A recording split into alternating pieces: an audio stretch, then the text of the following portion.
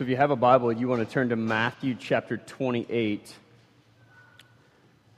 It's going to be a little bit before we get there, but I promise you we will get there at some point. But Matthew 28, we'll get there in a bit.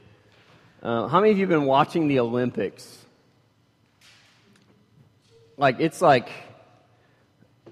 think there was one night my wife stayed up till 2 o'clock because she missed it and she recorded it, and I had already seen the Phelps-Lochte race, and it was 2 o'clock in the morning, and I'm asleep, and she woke me up to see again this race. I think 2 nights ago I did the same thing where I didn't see it and I recorded it, and I came home, and I guess it's just fun, isn't it?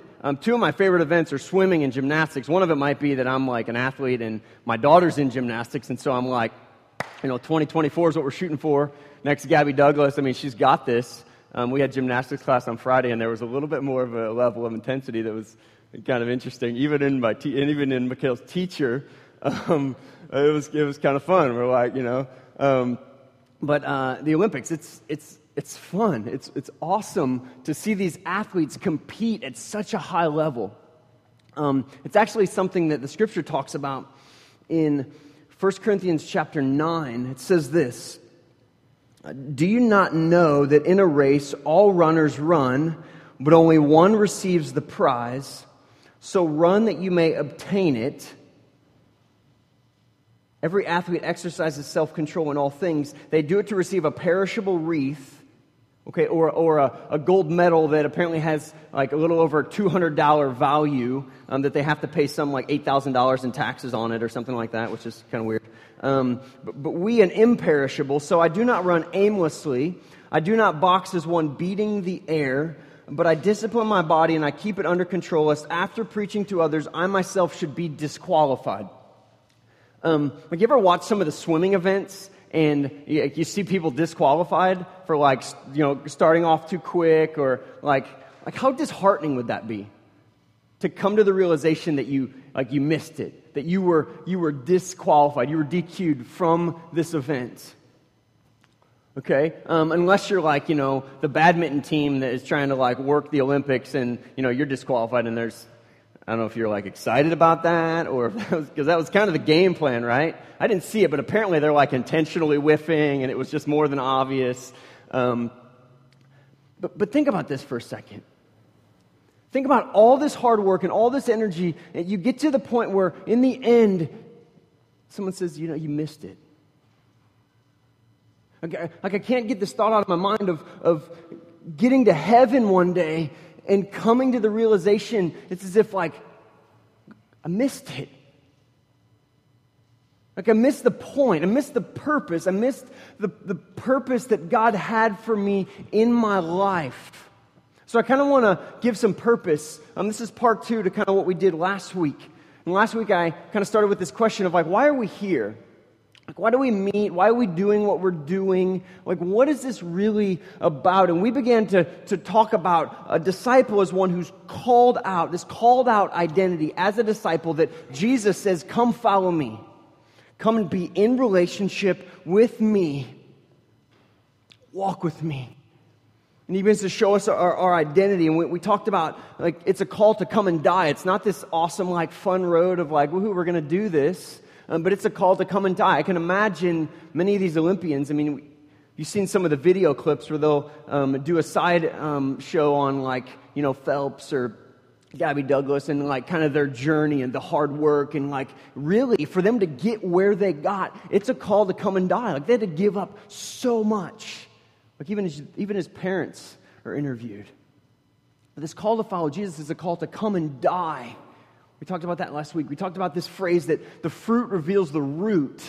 That what's going on in the outside of our lives is a mirror into the root, so to speak, of our hearts. And I gave this definition of a disciple last week. That is, a disciple is someone who learns to be like Jesus and learns to do what Jesus could do.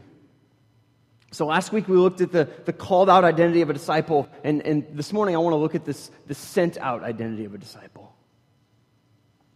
okay? That we're not just consumeristic people, consumeristic followers of Jesus, but that He sends us out for a purpose. So let's pray before we do that.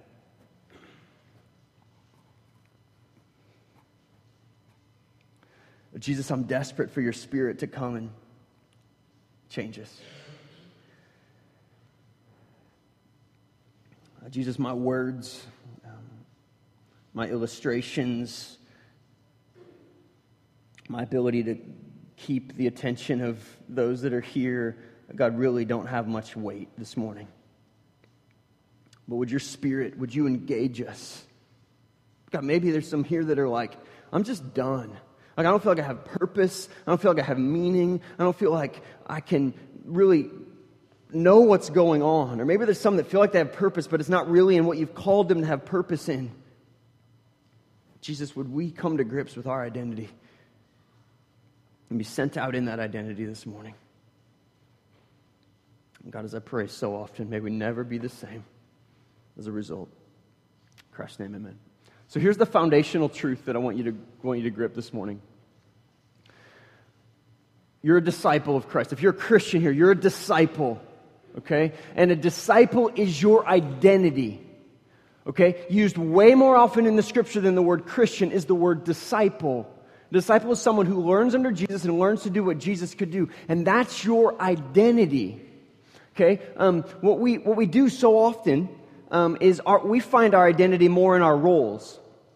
Okay, whether you're, the job that you have, you find your identity as a father or as a husband or as a wife or as a mother. You find your identity as this employer or this employee, or you find your identity in these different roles. But the truth of the matter is our identity is we're disciples. And out of that identity, we function in the roles of those other things. Because here's the thing, our identity is eternal. It will last forever. Roles are temporary. The thing that God's called you to specifically here and now are temporary things. And we focus on these temporary things and we miss the eternal thing that we're called to live in and then live out of. I came to grips with this thinking about disciples this week, is that so many people are discipled by culture. And you know what I'm talking about? Like, we live in a culture that's feeding us all these truths about here's how you handle money, and here's how you handle sex, and here's how you handle debates, and here's how you handle all these different situations. And then they're more or less discipling people to buy into their system, whatever that is. On whatever topic, on whatever issue, we're disciples of something. Culture. So many people are disciples of culture, but as Christians, we're disciples of Christ. We're called to push back what is dark in the world, to live different from the world, and have a purpose that's other than the purpose that the world has. But here's something else that I think we have a tendency to do as well as Christians.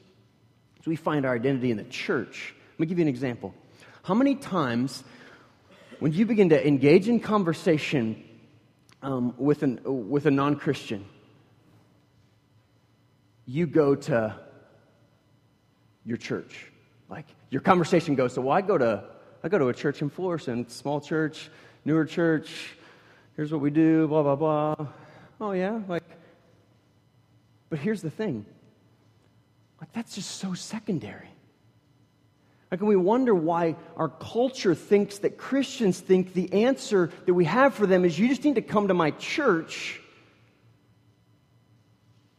And so they think that that's why our cultures push into this religious pursuit, is because they think it's just about coming to church. But in reality, what if, as God's people, we found our identity as God's people and our conversations went more like, hey, I'm a Christian. Here's what I'm about. Here's what I do. Here's how I live. Oh yeah, I do go to church. It's kind of so much of a secondary thing. So we got to be careful not to find our identity in the church. But I want to give a definition. I really want to work off of this definition. It comes out of a book called Gospel-Centered Discipleship. by Jonathan Dodson. Incredible book. The name's in your bulletin. Go get that book. But here's the definition that is given in this book for disciple.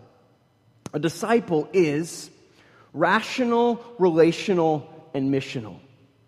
A disciple is rational, a learner, relational, a family, and missional, a missionary. And what I want to do is I just want to unpack for the rest of our time those three ideas, and I want to show biblically where they come from and how they flesh themselves out in our lives every day. And so first one, rational, a learner. Okay, as a disciple, okay, whether you're a disciple of culture, whether I hope you're more of a disciple of Christ. I hope that I'm more of a disciple of Christ than a disciple of culture. Okay, but you're learning. Okay, our eyes are opened, our ears are opened, and we're taking in information from something. Okay, hopefully as Christians, it's more from Scripture than it is Twitter. Okay, but we're learners. There's information that's being processed, the information of the truth of God's Word. Okay, Jesus labored to teach His disciples the realities of His kingdom. Okay, an information-based thing that has a transforming power. But here's a passage in Matthew chapter 9, verse 35. It says, "And Jesus went throughout all the cities and villages, teaching in their synagogues and proclaiming the gospel of the kingdom and healing every disease and every affliction." So notice what it says. Proclaiming the gospel, okay, which is more or less teaching. Okay, right now we're sitting in this element of you're a learner. Now you have a choice whether to heed the truth of Scripture or whether to actually be teachable in this moment. But information is going out right now, and there's rational thinking, or maybe some of it's irrational, I don't know, but there's this thinking where we're students. And as disciples, we learn who Jesus is, and we learn to do what Jesus has done. Matthew 24, verse 14 says, "The gospel, and this gospel of the kingdom will be proclaimed throughout the whole world as a testimony to all the nations, and then the end will come." Once again, the proclamation of the truth of the kingdom of God. The brokenness in this world, that God sent His Son, Jesus, to restore what was broken by His death, burial, and resurrection, and that He rose again, and He sent Christians on a mission to push back what is dark in the world, to come to brokenness and bring hope. When I say the kingdom of God, that's what I'm talking about. That's what the Scripture's talking about. Okay? One more passage, Mark chapter 1, verses 14 and 15. "Now after John was arrested, Jesus came into Galilee proclaiming the gospel." Okay, the truth of God, saying, "The time is fulfilled, the kingdom of God is at hand. Repent and believe in the gospel." Okay, so rational learners, information based on some level. But the second part was a disciple is relational. Okay, a family. I love this passage in John chapter 12, and these are all on the screen. I'm not really giving you time to go to them, because we're going to spend the bulk of our time in Matthew 28. But Matthew chapter 12, verses 48 and 49 says this, "But he," that being Jesus, "replied to the man who told him, Who is your mother and who are your brothers?" So Jesus has asked this question like, who's your family? And what does Jesus do? In verse 49, and stretching out His hand toward His disciples, He said, "Here are my mother and my brothers."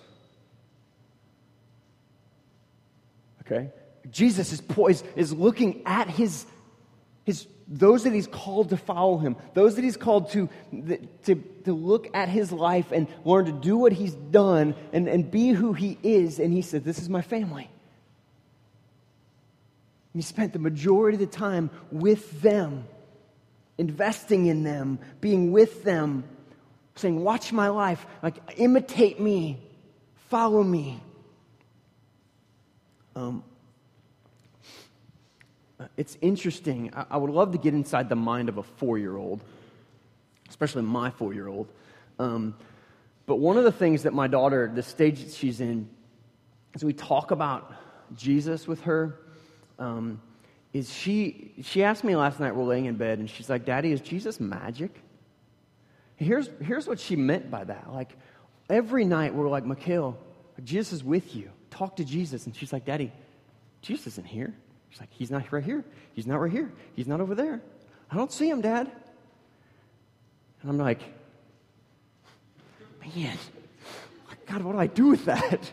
Like, it's a really good point. Like, but he's real. Like, I don't, you know, and so she's trying to get her mind around this idea. And so last night, she's like, Dad, is Jesus magic? And I'm like, yeah, absolutely. Like, he's magic. You better believe it. And then she's like, well, is Jesus with you? Like when you leave my room? I'm like, yeah. So he's not with me. No, he's with you too. Is he with Mommy, Daddy? Yeah. Well, then he's not with you, and he's not. You know, Jesus is everywhere.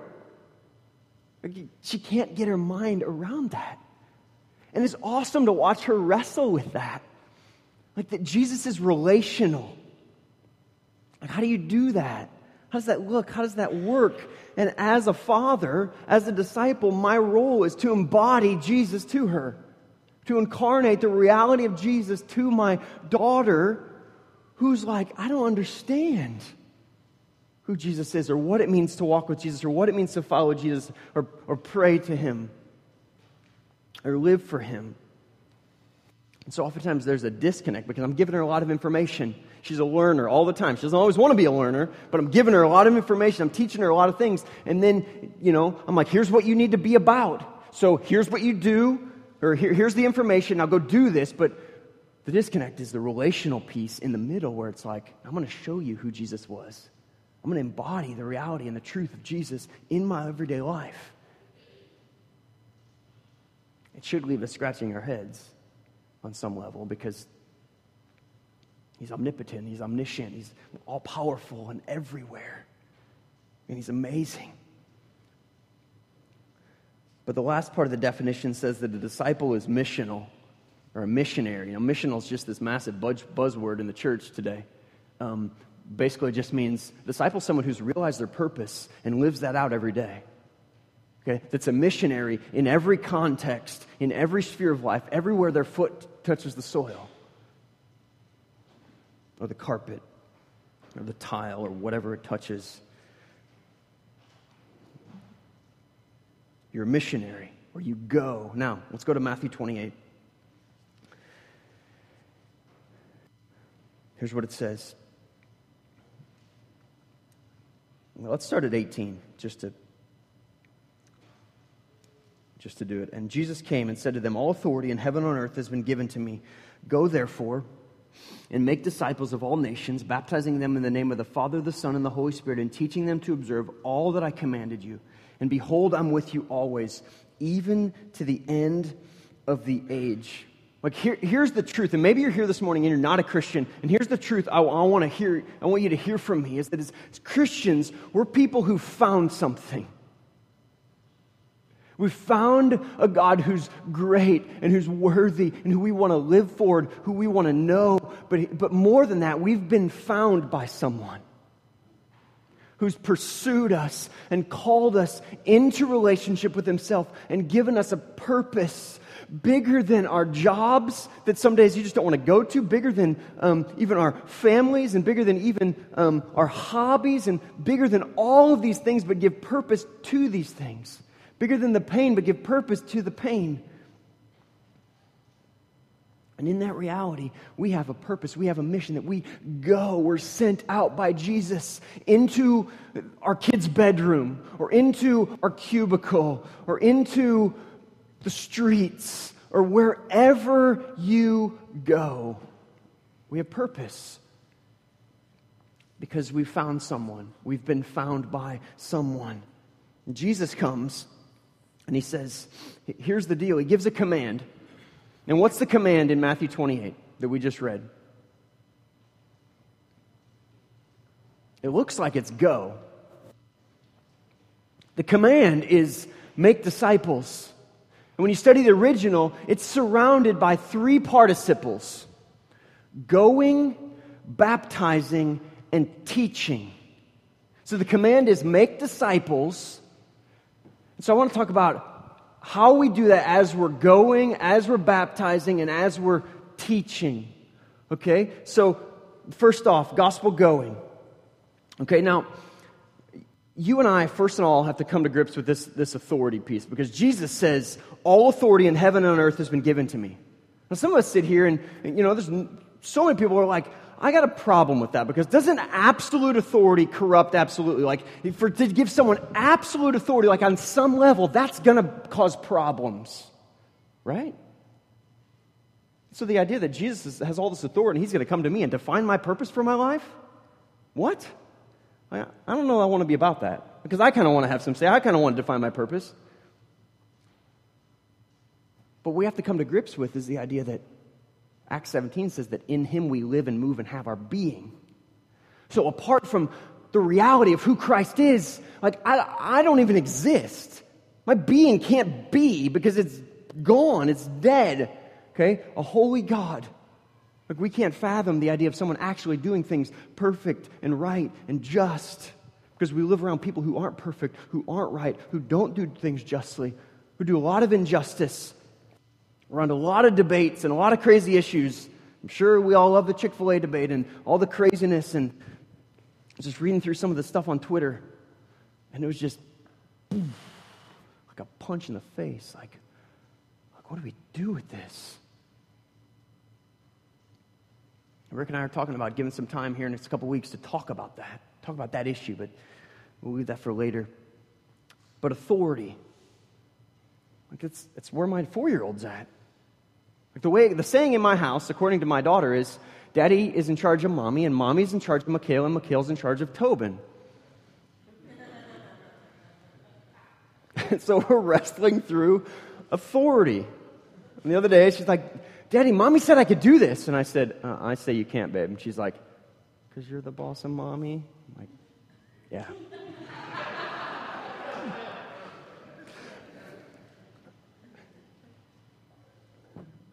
John chapter 17.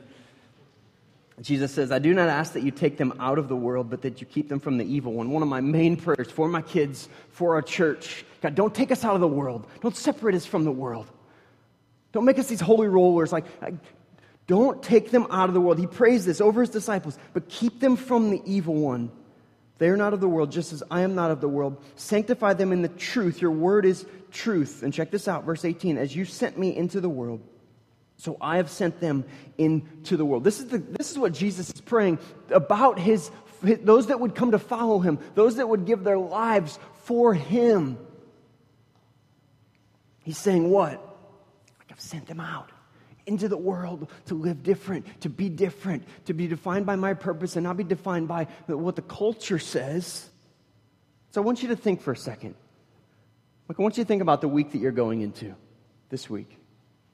Who are you going to come in contact with? Like, roll through that in your head. Get some faces. Who is it? Who's the person you sit next to throughout the day, you interact with throughout the day? Kid, boss, employee, neighbor.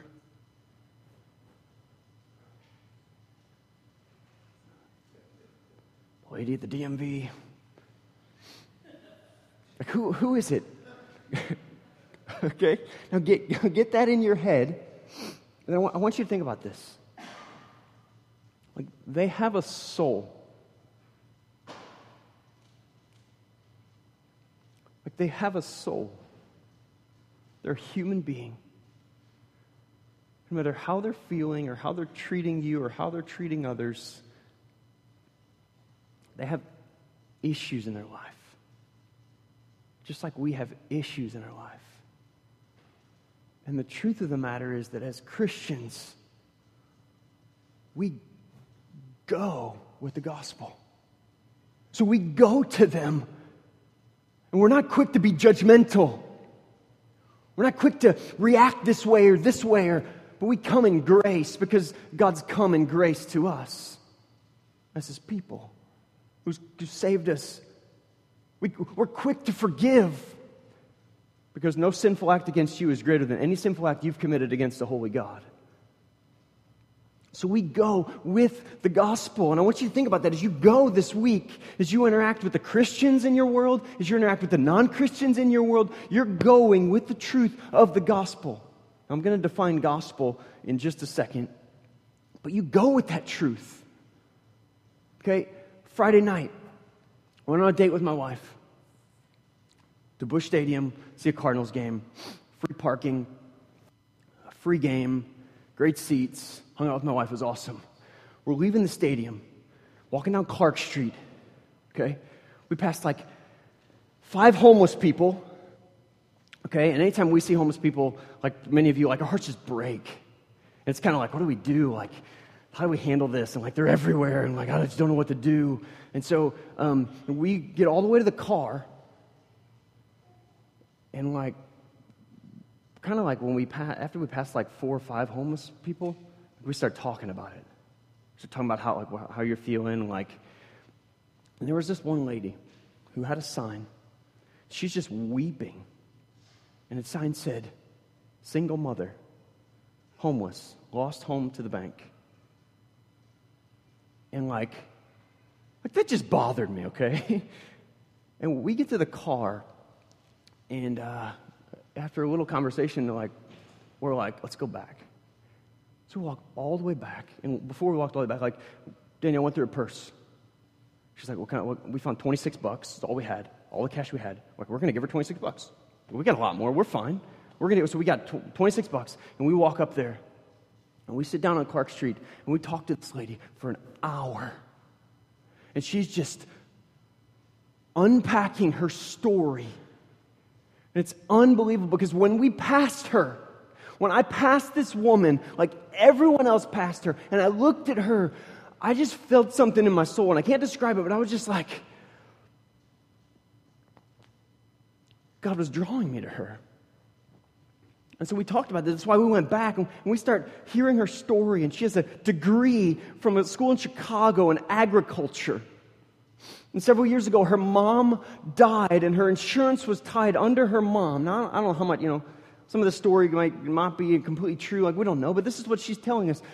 Her insurance was tied to her mom, and her mom passed away, and so then she didn't have insurance, and then she couldn't get medicine because she has, what was it? Asperger's? So she can't control herself sometimes, and so she needs medication. She's like, she can't get medication, she doesn't have any money. She has a 2-year-old daughter. She's homeless. She lives in an abandoned building that she described the floor as just shards of glass. And so we began talking to her. And we talked to her so long that she couldn't ride the metro back to where she needed to get to. So we gave her a ride, and come to find out, she used to go to First Christian Church of Florissant. She named about 10 people that I have their number in my cell phone, and I could call them right now, and it wouldn't be like anything weird. Hey, how are you? She named 10 people that we know very closely. I don't know what will come of that. We can't contact her. She has Danielle's number. But like all we wanted to do was just go in the truth of like, okay, we had a plan and we're kind of on a date, but God's like, no, this is what tonight looks like. It's not what you think it looks like. This is what tonight looks like. And I had to be somewhere in the morning. We didn't get home till 1 o'clock, and I had to call and cancel that. Because God had an agenda that was different than my agenda. It was different than our agenda. And as you go with the gospel, you find a purpose that's greater than yourself. You find a mission that's more brilliant than your agenda. Okay, here's what we're doing today. Here's what we're doing today. And that's great. Do those things, but know that when you live as a Spirit-filled Christian, God's going to come along and say, okay, we're going to tweak this here. We're going to tweak this here. And you're going to go with the gospel, and you're going to give grace. And here at the end of the night, this girl, I said, we want to pray for you. And she said, no, I want to pray over you. And she grabbed our hands and she prayed for us. She was brilliant. She prayed for our marriage. We talked about our daughter, and she's like, yeah, I'm no mess. Your marriage is stressful. I want to pray for you and pray that God strengthens you. And it was crazy. It was absolutely crazy. So when we go with the gospel, we have purpose. And God sets our agenda. This is how He calls us to live every day. But the second thing is gospel baptizing. And this one, when I first started like reading through this and studying this, like I was like, okay, this one's kind of boring. It's like we just dunk somebody. Like, okay, moving on. Like, they, whatever.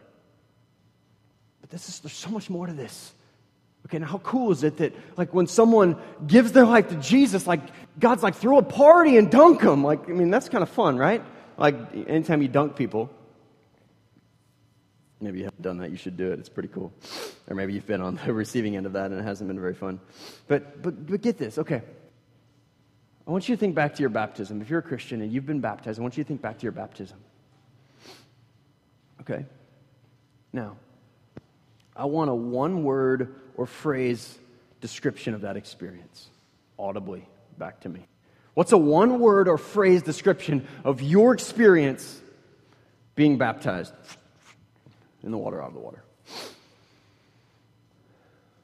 Anybody? Huh? Liberating.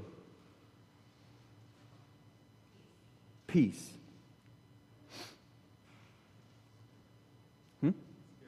Scary. Anybody else? Like I was 15. It was in a swimming pool, which I thought was kind of cool. And I just remember a celebration. Do you remember on Easter when we baptized the Jose and we were outside there and after, we brought them out of the water, Jeff and I, we just, erupted in celebration. Why? You're like, you always yell when someone gets thrown in the water, right? But why?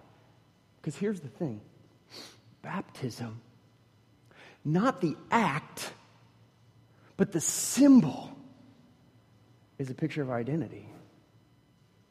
Okay, so what is the gospel? The gospel is the perfect life of Jesus, who came to this earth and was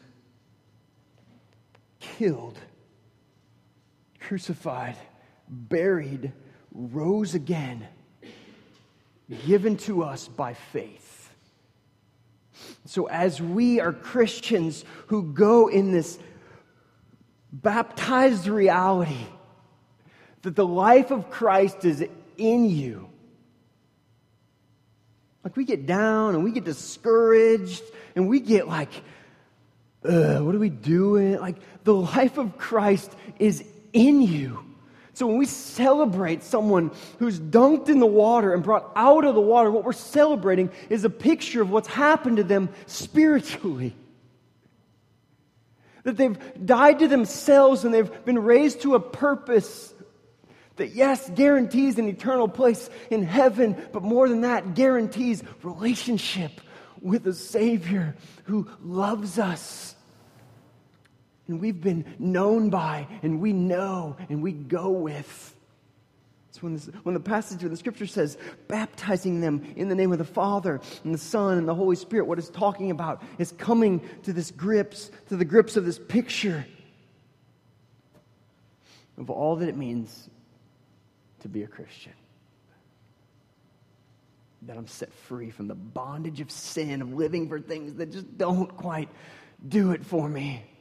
Which is why we keep going back and keep going back and keep going back and keep going back. And we have this power as we go to our kids and our coworkers and our spouses and our friends, and as we go to Christians who we're investing our lives in. We have the power of the gospel at work in our very hearts. And maybe you're here and you haven't been baptized. Come talk to me afterwards.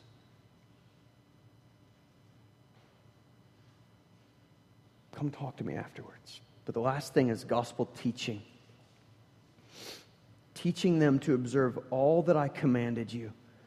Behold, I'm with you always, even to the end of the age. Jesus says this in Luke chapter 24. The gospel writer says this, and beginning with Moses and all the prophets, he, that being Jesus, interpreted to them, the disciples, all the scriptures, the things concerning himself. So Jesus is the storyteller, but he's also the point of the story.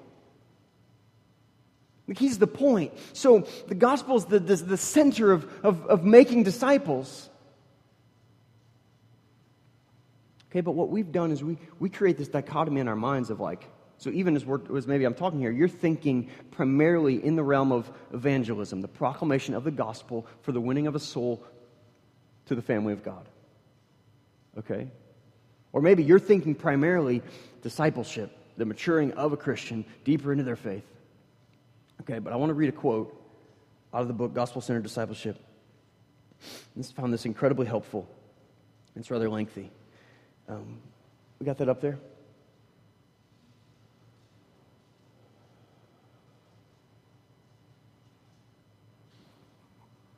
Here's what it says. Christians who internalize the gospel of grace more and more are compelled to spread the gospel more and more. The problem, however, is that very often the gospel we preach and teach is malnourished. In evangelism, the gospel is frequently reduced to a spiritual ticket to guarantee a reservation in heaven. This view of the gospel makes joining the mission of God or submitting to Jesus as Lord optional. It teaches us that the gospel is all we need to cash in the ticket when death comes knocking at our door. When this view of the gospel is adopted in discipleship, it relegates the gospel to evangelistic activity. As a result, discipleship must become something different. We force it to set itself apart by focusing on something more advanced like theology or piety or social justice. These views on evangelism and discipleship stem from a gross misunderstanding of the Great Commission. Namely, that the Commission is centered on either the mission of soul winning or the mission of Christian maturing. These interpretations are gospel anemic.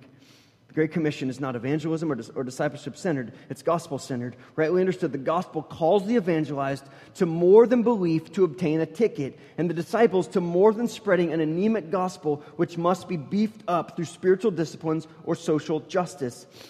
Jesus' disciples would never have made this gross error. They knew the gospel was of kingdom proportions, animating and laying claim to all of life. The gospel makes all-encompassing demands, and what the gospel demands, it also supplies. The disciples knew that the gospel, not mission, was the invigorating power of Jesus' commission. This is why they devoted their lives to the mission of making disciples by going, baptizing, and teaching the gospel. I want to ask you a question. What is it that drives you? What's your purpose? Why do you get out of bed every morning? Is it for a paycheck that might not be there next month? Is it for a house that might not be there next month? What drives you? What's your purpose? Jesus comes and he says, I have a purpose that'll blow away your teeny tiny pursuits and give you an identity that you can run in and find joy in the midst of pain, in the midst of difficulty. That bring meaning to your marriage, that'll bring meaning to your family, that'll bring meaning to your job, that'll bring meaning to the lack of what you want but don't have, or the loss of someone, or the brokenness in your life. It will bring meaning to those things. So maybe you're sitting here and you're like I don't know. I don't know that I can do this. I don't know. I can really do what Jesus has called me to do. That I really want to. And I'll end with this thought. It's the thought we give our kids every single night we're putting them to bed. I say to them, God has not given you, and they respond to me, a spirit of fear. And I say to them, why? And they respond to me, because they've given me himself. At the end of the Great Commission, Jesus says, behold, I am with you always. So in this purpose-filled mission, Jesus says, I give you me, the eternal God. I give you myself. I want you to experience me. I want you to go with me. He's like, I don't want to go with you. I want you to go with me Because you think you're a good, trip planner, a good navigator. Like, you're not. Like, I want you to go with me because I'm with you. Always. To the end.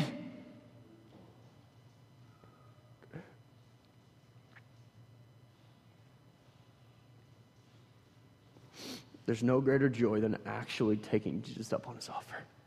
No greater joy.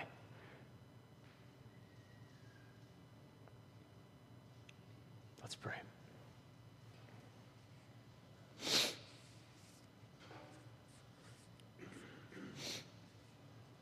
And Jesus, the thought of you being this distant, authoritative,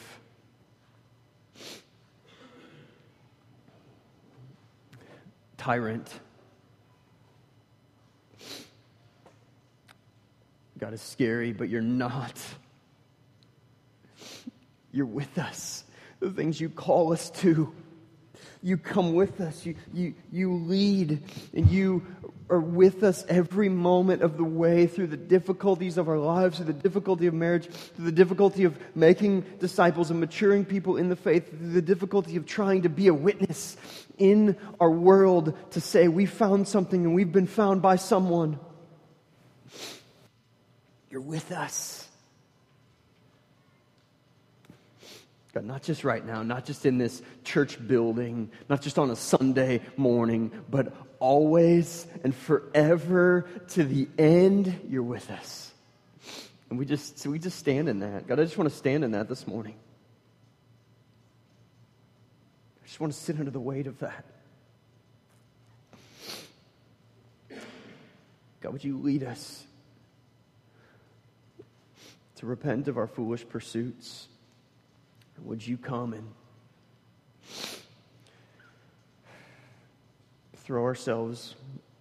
enable us to throw ourselves under the waterfall of your grace? I pray in Jesus' name. Amen.